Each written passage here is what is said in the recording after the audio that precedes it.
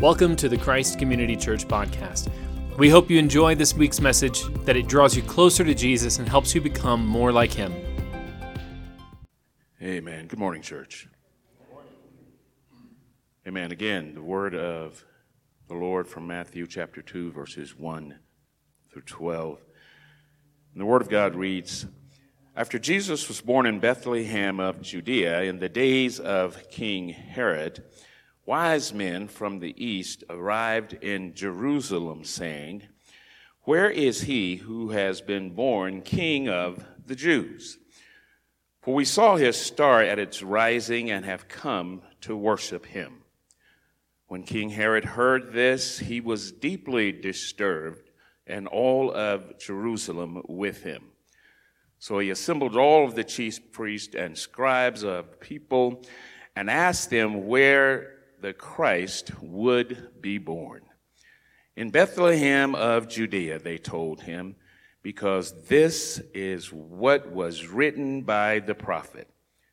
And you, Bethlehem, in the land of Judah, are by no means least among the rulers of Judah, because out of you will come a ruler who will shepherd my people Israel.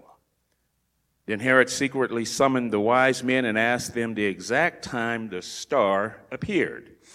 He sent them to Bethlehem and said, Go and search carefully for the child. When you find him, report back to me so that I too can go and worship him. After hearing the king, they went on their way. And there it was, the star they had seen at its rising. It led them until it came and stopped above the place where the child was.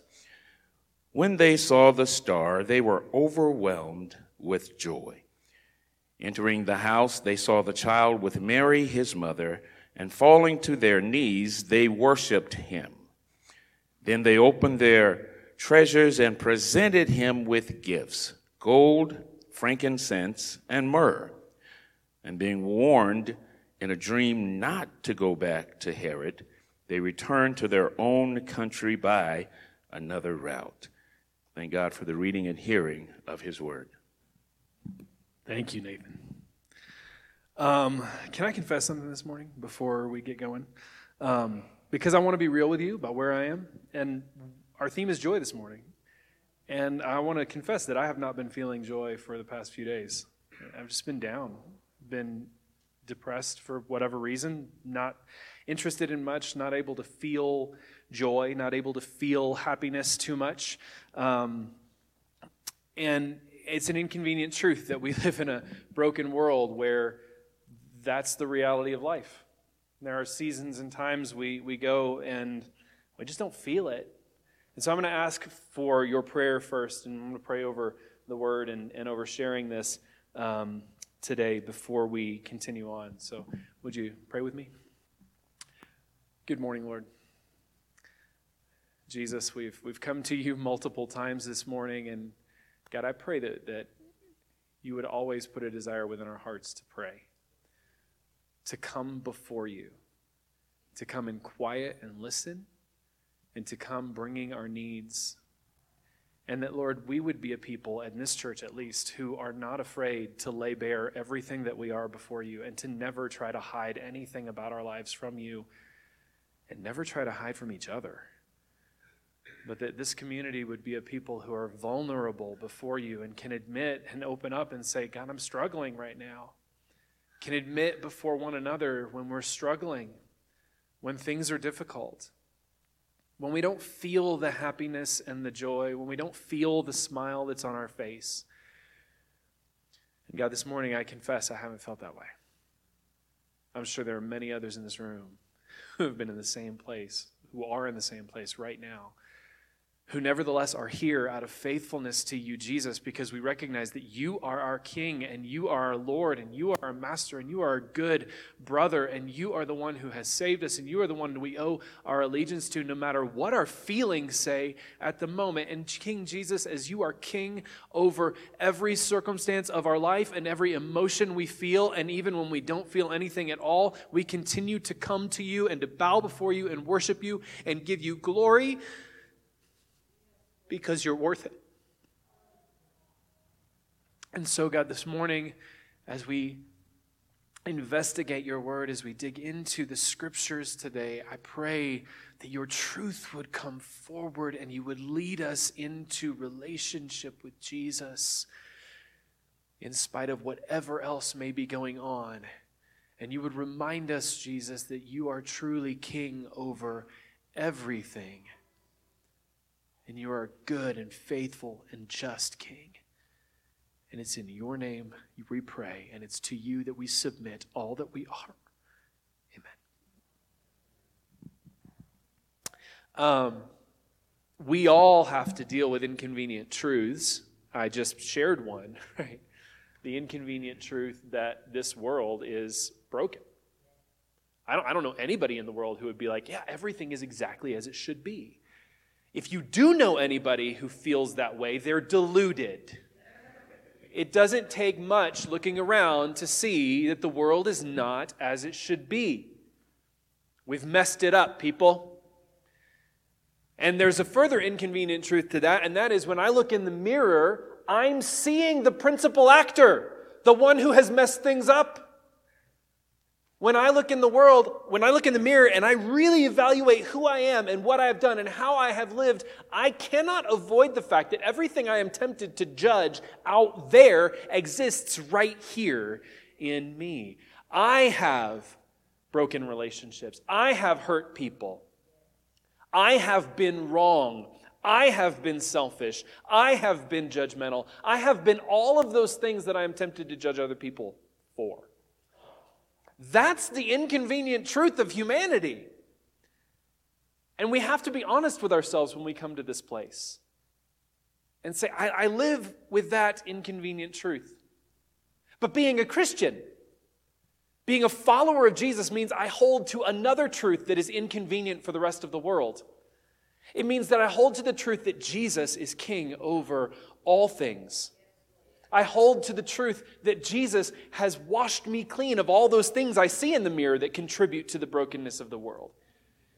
That God has broken into this world. God has come into this dark place to bring us light and to lead us into places of wholeness and of healing and to make us righteous as Jesus is righteous, to cleanse us of those things within my heart that contribute to the brokenness of the world.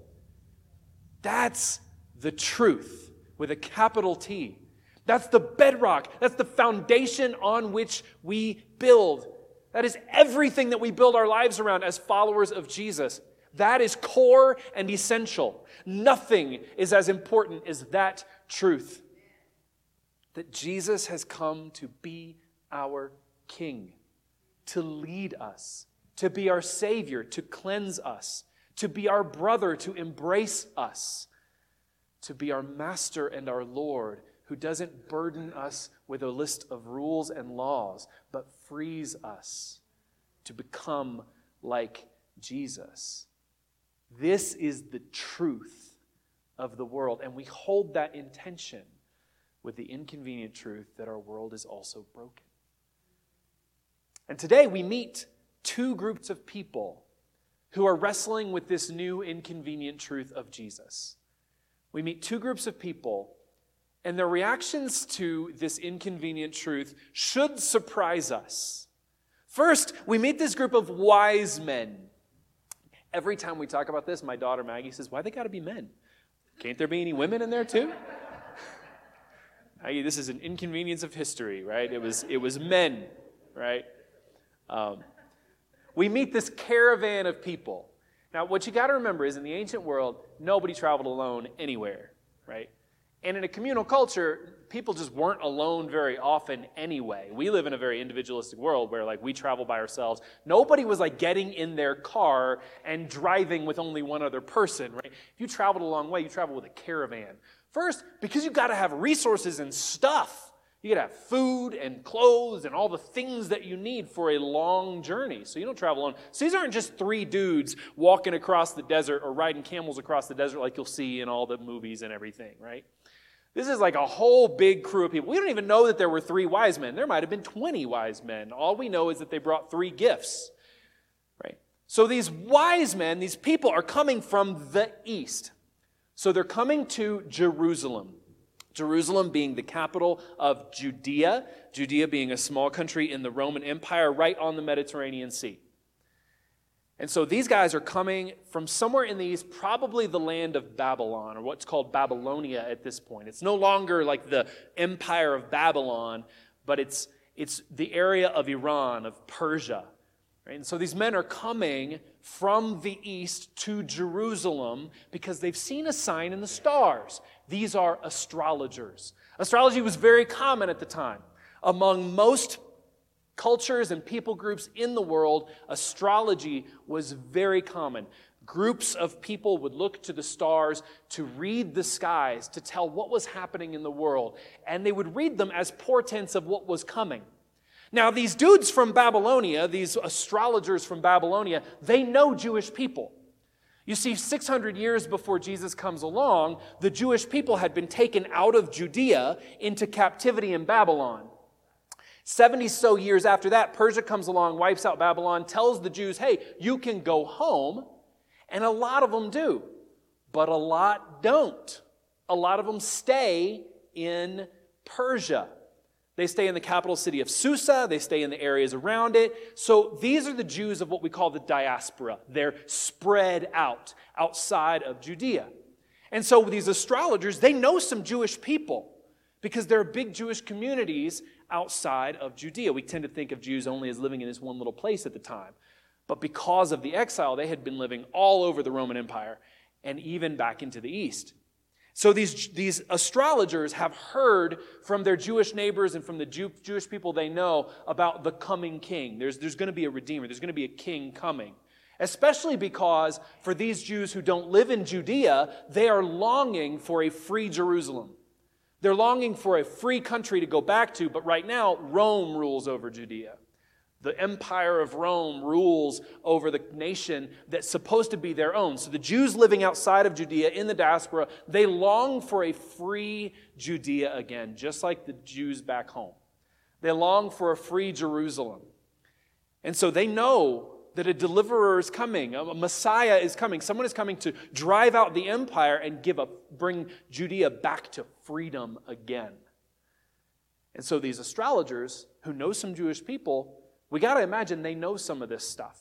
Maybe not all of it, maybe not as deeply as the Jewish people do, but they've heard these things, right? They're familiar with Jewish communities. So as they're looking at the stars, they see one star in particular light up the night sky, and it happens to be in the west. They're in the east, they're looking west, and they see this star, and they know that's the way to Judea. And having heard these stories from their Jewish community, having heard these stories from their Jewish neighbors, they are looking for this. And they say, the king has been born. The deliverer y'all are waiting for, he's come. And so it's time for us to go. So they set out toward Jerusalem. They get together this big group of people, this big convoy that they need to get from Babylonia to Jerusalem. And naturally they're going to Jerusalem because where would you go if a new king was born, right? You go to the capital. You go right to the king. If a new king is born, you're assuming it's the son of the king. So that's what they do. They head out. Now here's one thing you got to understand too. God hates astrology. Hates it.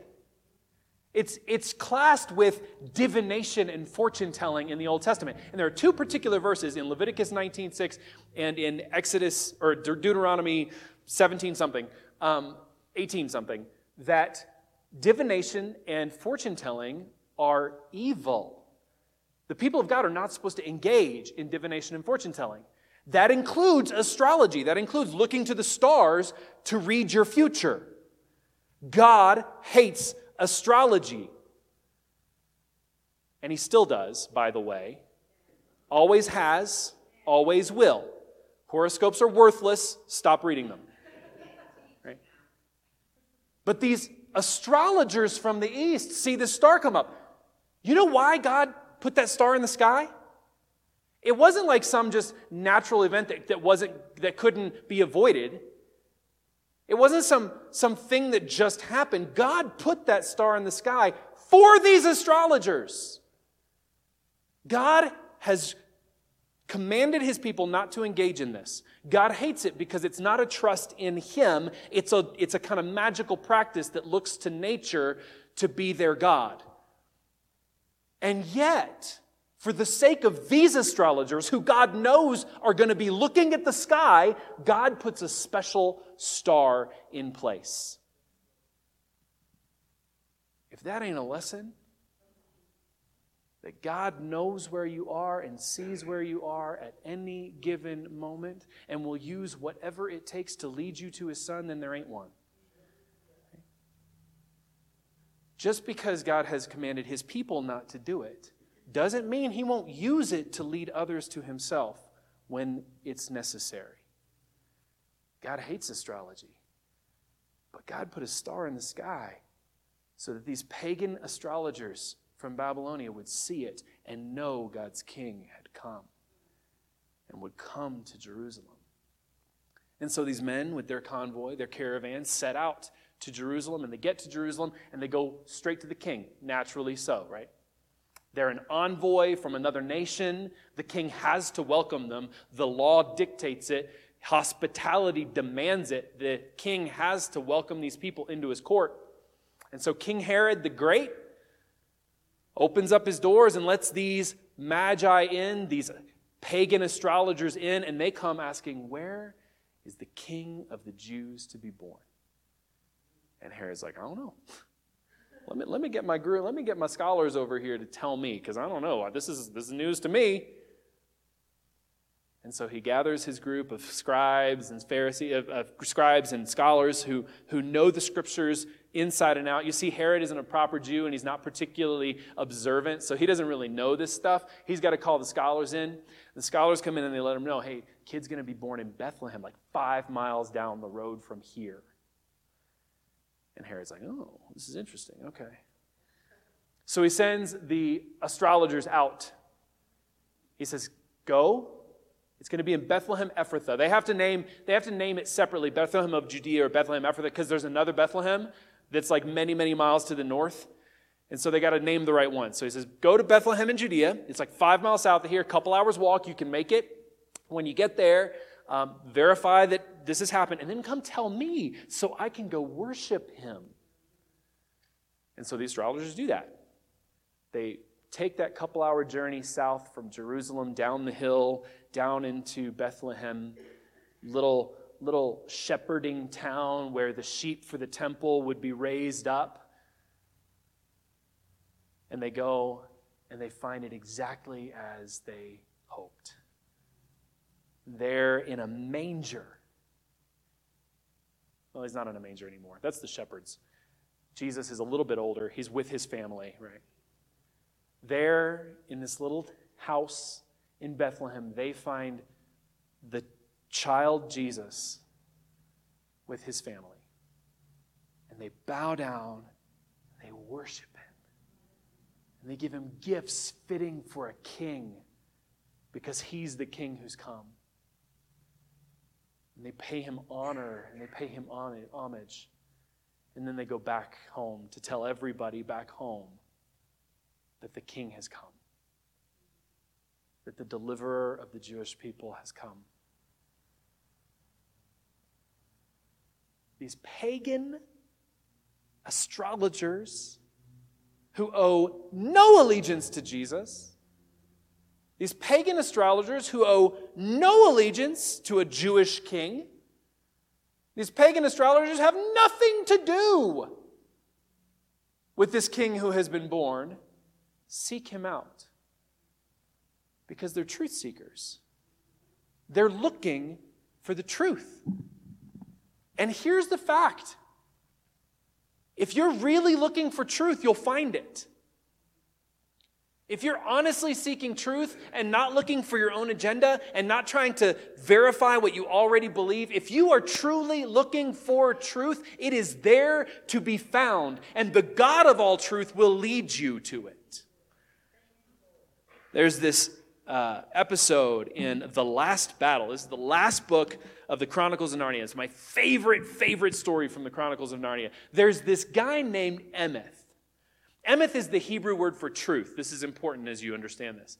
So, I can't go into too much detail because I could be here forever talking about this story. But basically what you got is you got the land of Narnia. You've all heard of Narnia, right? The place that the kids from London get to go and be kings and queens. And in Narnia, there's a great ruler over everybody else. His name is Aslan. He is the Christ figure. At one point in the stories, Aslan tells the Pevensey kids, "You'll know me by another name in your world." And so Aslan rules over Narnia. But Narnia is just one country in this world. There's another country to the south of Narnia called Calormen. And the Calormen people worship a god called Tash. Tash is scary and ugly. He's got the head of a bird and the body of a man, and they make sacrifices to Tash of people, right? Tash is an evil, evil god.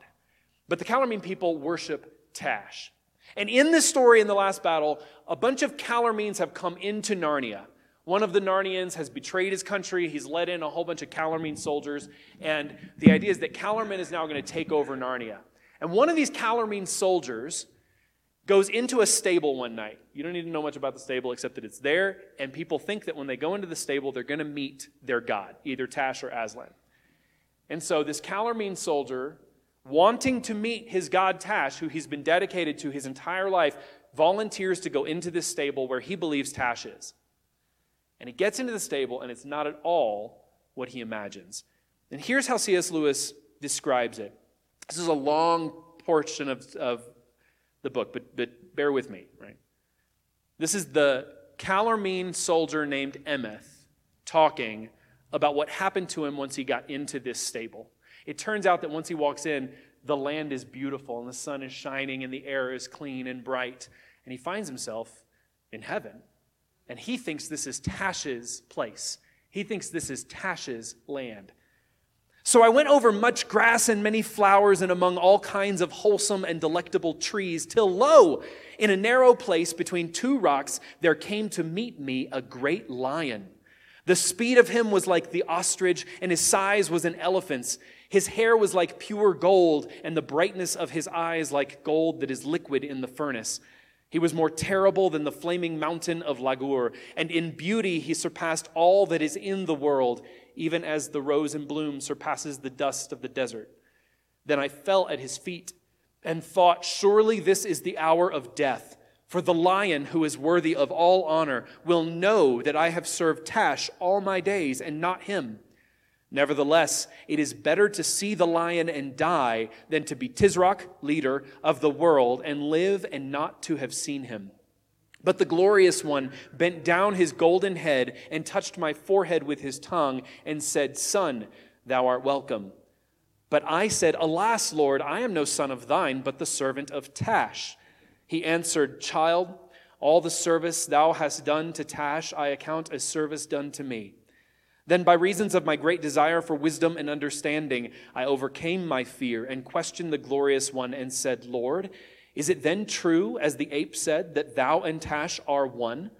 The lion growled so that the earth shook, but his wrath was not against me, and said, It is false. Not because he and I are one, but because we are opposites. I take to me the services which thou hast done to him. For I and he are of such different kinds that no service which is vile can be done to me, and none which is not vile can be done to him. Therefore, if any man swear by Tash and keep his oath for the oath's sake, it is by me that he is truly sworn, though he know it not, and it is I who reward him. And if any man do a cruelty in my name, then though he says the name Aslan, it is Tash whom he serves, and by Tash his deed is accepted. Dost thou understand, child? I said, Lord, thou knowest not how much I understand. But I said also, for the truth constrained me, yet I have been seeking Tash all my days. Beloved, said the glorious one, unless thy desire had been for me, thou wouldst not have sought so long and so truly, for all find what they truly seek. Emeth had been seeking truth, and in his time and place and in his world, truth went by the name of Tash. But Aslan was wooing him all the time.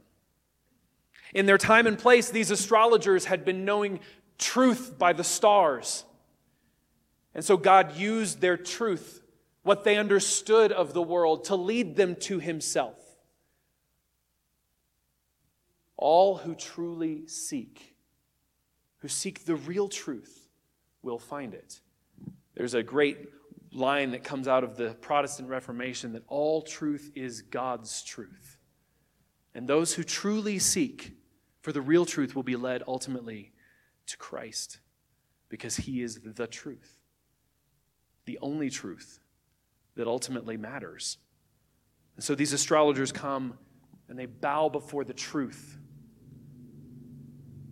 as God has led them to it. But there's another character here. There's King Herod, that king that these astrologers had come to visit. And we read that when Herod heard the news that the king had been born, he was deeply disturbed, and all Jerusalem with him. These are the people who should have, more than anybody else, longed for this coming king. They should have longed for the deliverance that the king would bring. They should have longed to look upon the King of the Jews who would lead them to freedom. They should have gone to worship him, but instead we read that Herod wanted to kill this king. That secretly, when he told the astrologers, come back and tell me so I can worship him, what he really wanted to do was to kill Jesus, to eliminate any opposition, any competition for his throne. And we read, it wasn't just Herod. It was all of Jerusalem. It was all the leadership of the nation. Why? Why were they so opposed? They were opposed to Jesus because the status quo is just more comfortable. Hard as things may be, it's easier to live in a world we know than a world we don't. Hard as it may be, it's easier to go with the flow of what we've lived in and what we've breathed and the world that we've been a part of than it is to live in a world that we don't understand. And this king who's come, this king who's in that poor home in Bethlehem, who knows what he's going to do? I mean, living under Rome isn't great, but we know it. We understand it. For us who follow Jesus, there's so many times in our lives that living in our sin, living in the world we know, operating in the world as we're comfortable is so much easier than following Jesus. Because just like for Herod in Jerusalem, Jesus is an inconvenient truth for us. He calls us to something higher and better and disruptive. Jesus calls us to a life that is nothing like we would have imagined apart from him.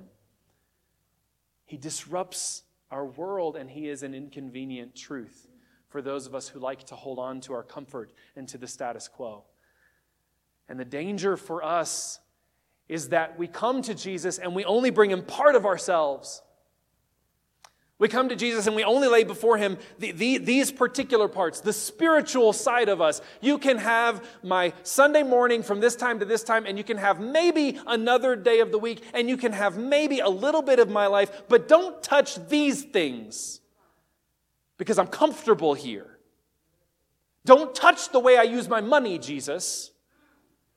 Don't touch the way I spend my time outside of church services.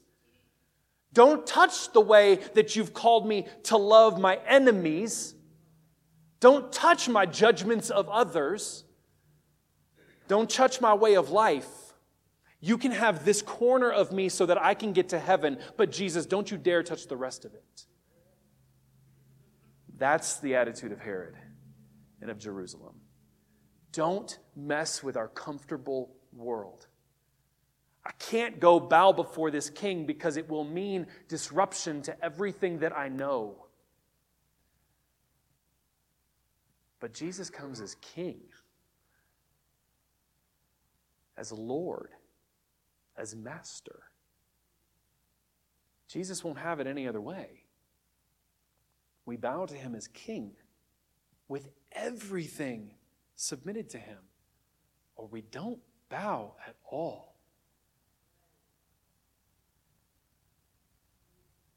Herod and Jerusalem were disturbed because Jesus would mean a change to their lives and their world, because he would bring disruption.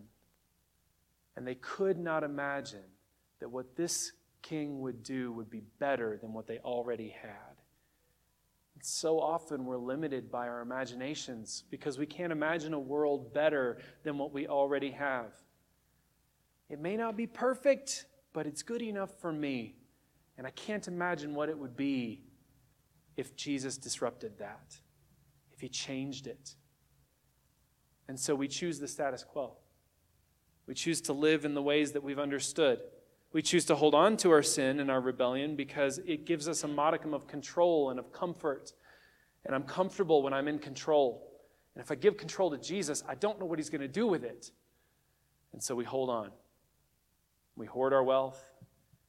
We keep our ambitions. And we manage our lives and we go to church. And then we go right back to our other lives. And we live in two worlds. We don't hold these truths in tension with each other. We hold them separate, and we compartmentalize our lives into the spiritual world that Jesus gets and the real world in which I live, where I have to make compromises. And I can't really fully follow Jesus because of the compromises I have to make, or because of the comfort that I want to hold on to, or because of the control that I can't give over. This is the sin of Herod. This is the sin of Jerusalem. And this is what crucifies Jesus in our hearts. It's what crucifies Jesus all the time as we choose our sin over him as our king. But we read that the pagan astrologers, these magi, they came and with great joy laid down their gifts before Jesus. With great joy came and worshiped the king. They rejoiced that he had come. It would mean all kinds of disruption for the world. But when they found truth, they rejoiced in it. When we come to the truth, the only proper response is rejoicing with it. When we finally find the truth that our hearts has been longing for, when we finally come to the place where we know the truth that God has been leading us to, the only proper response is to rejoice. This is what the Apostle Paul says in 1 Corinthians 13, that great love chapter that we read at weddings. It's way harder. It's way more challenging than we want to give it credit for. In 1 Corinthians 13:6, Paul says, love does not delight in injustice or unrighteousness, but rejoices with the truth. Regardless of its inconvenience, regardless of its challenge to us, regardless of what it calls for us or from us, love rejoices with the truth. And when we love Jesus, we rejoice in him. We root our joy in him. I told you earlier, I wasn't feeling it joyful. I'm still not necessarily feeling it right now. But whether I feel it or not, my joy is in the truth that Jesus is the King and that Jesus is bringing about a better world than I could possibly imagine. And so when Jesus calls me to lay down those parts of me that I want to withhold from him, when he calls me to lay down the things that bring me comfort and give me control and help me to feel good about the world that I inhabit and the world that I'm in, when he calls me to lay those things down in submission to him, it is my joy to do so, regardless of how inconvenient it is or challenging it may be. It is my joy to come because I know that my King has a better world in mind than I can possibly imagine. And he has a better future for me than I could possibly hope for. And why would I muddy around in this world in ways that make me comfortable for now? Why would I mess around and play around in the world as it is when I know that Jesus has a dream of the world that is far beyond anything I could imagine? C.S. Lewis again says, this is what we do. We're content to play with mud pies in the backyard when God is offering us a holiday at sea. We're content in our world, and Jesus has come as King to say, I'm giving you something so much better if only you'll bow to me. If only you'll give me control. If only you'll hand over your sin to me. Seek the truth. while he may be found. And God will bless you for it.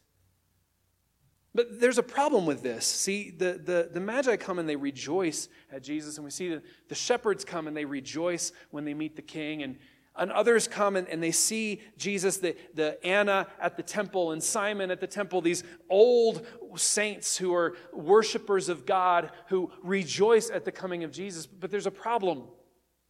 There's a problem in the next chapter, in the next verses. We read that Herod is going to try and kill Jesus, so the family has to flee to Egypt. And then we read one of the most tragic episodes in all of the Bible, where Herod sends his men out and says, I want you to go out and kill every kid under 2 in this area, just so that we can be sure we got him. The sin of Herod, the rejection of the new king, leads to immeasurable suffering for some families. Herod holding on to his control, holding on to the world, to the status quo that he loves because he's the king, because he's the master, leads to incalculable suffering for some of these families. And we might be right, we would be right, to look at this episode and say, wait a minute, how does this square with the joy of the season? How does this square with the joy of Jesus? How in the world do we account for the rejoicing of the Magi, these pagans who don't deserve God's love?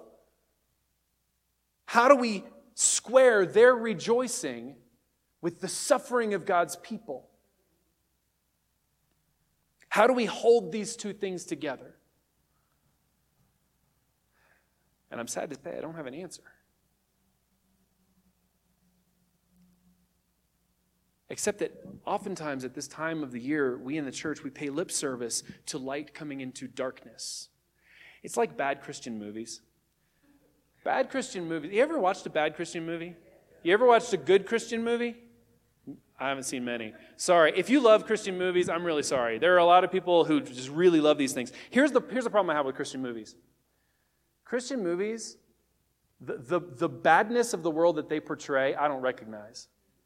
It's such a sanitized view of the world. Well, that guy said, darn it. You know, or the struggles that people deal with so often, they're not real world struggles. They portray evil in this sanitized way. The Bible is nothing like a bad Christian movie. It presents us the world as it is, in all of its real darkness, in all of its misery. And the gospel writer here, Matthew, it would have been easy for him to leave this bit out. Yeah, he's trying to draw a connection to Moses, and there's all kinds of stuff we could dig into here. But in reality, Matthew could have been like, I don't need to include that. This is a story of joy. This is what we do. We sanitize our Christmas. We sanitize our Christian world, and we pretend that the darkness isn't really that dark. But here's the problem. If we pretend like the darkness isn't really that dark, then the light isn't really that bright. If we pretend that sin isn't really that bad, then our Savior is teeny. Our King is small. And his power and his goodness are diminished. But with this unsanitized portrayal of the true darkness of the world, what Matthew is pointing to here is not the irreconcilable struggle between the joy of the coming King and the darkness and the suffering of God's people. That's a question that the Bible doesn't often answer, except to say that God is good. And this is what Jesus has come to deal with. This mess, this brokenness, this darkness. Let's not sanitize the situation of the world. Let's not sanitize the sin that lives in our hearts. Let's not brighten the darkness so that it doesn't take much to overcome it. Let's be real about how broken this world is. Let's be real about what Jesus came to deal with. Let's be very honest and clear about all of the stuff that goes on in my heart and all of the stuff that I see in the world and the great power of our good God to overcome it. Let's not lessen God's graciousness and his mercy and his goodness and, yes, his justice by presenting a sanitized view of the world. When God sees suffering in the world, His response is not to justify it. It's not to wipe it away. It's not to sanitize it. It's not to say, well, they were misunderstood. It's to say, no, I am coming in righteousness and justice and goodness to deal with it once and for all. That's the promise of Advent. That our good, righteous, just God has come to a broken, unrighteous, unjust world and says, I am bringing all of my goodness and power to bear on the evil around you. And so God's response to human suffering is to wrap his arms around us, say, I love you and I understand and I feel your pain and I am coming to do something about it. In the meantime, stay true to me. Stay true to Jesus. We will face suffering. We will face difficulty in the world.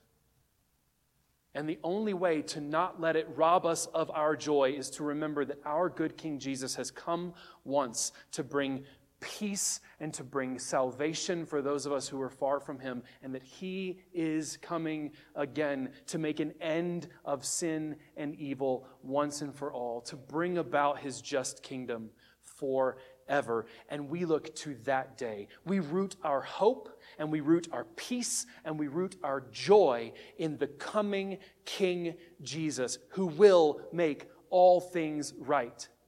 And in the meantime, we don't sanitize the darkness. We don't sanitize the sin. Because in doing so, we diminish the goodness and power of our God. We walk into a world of people who are suffering, wrap our arms around them, and point them to the only true and lasting hope and joy there is, and that is in Jesus Christ, our God. Let's turn to him, seek his truth above all things, and root our identities and our joy in him and him alone. Let's pray. God, thank you for calling us to yourself. And thank you that in a dark world, we can look to your light.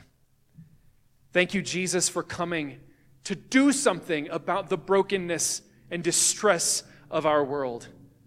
Thank you that even when we don't feel it, Lord, even when we're overwhelmed by the struggle, Lord, even when anxiety stands opposed to us, even when the depression comes, even when the struggles hit, even in the darkness, Lord, we can look to your light. We can root our joy in you and our hope and our peace in you, our good and true King, who will one day come to bring your kingdom and make all things right. In the meantime, let us be agents of that kingdom. Let us walk hand in hand in a dark world carrying your light. Let us walk hand in hand in an unjust world bringing your justice. And let us walk hand in hand into a chaotic world and bring your peace and seek the shalom that only you can bring. In the name of Jesus, amen. Thanks for tuning into the podcast this week. For more information on Christ Community Church in Southeast Denver, visit christcommunitydenver.org.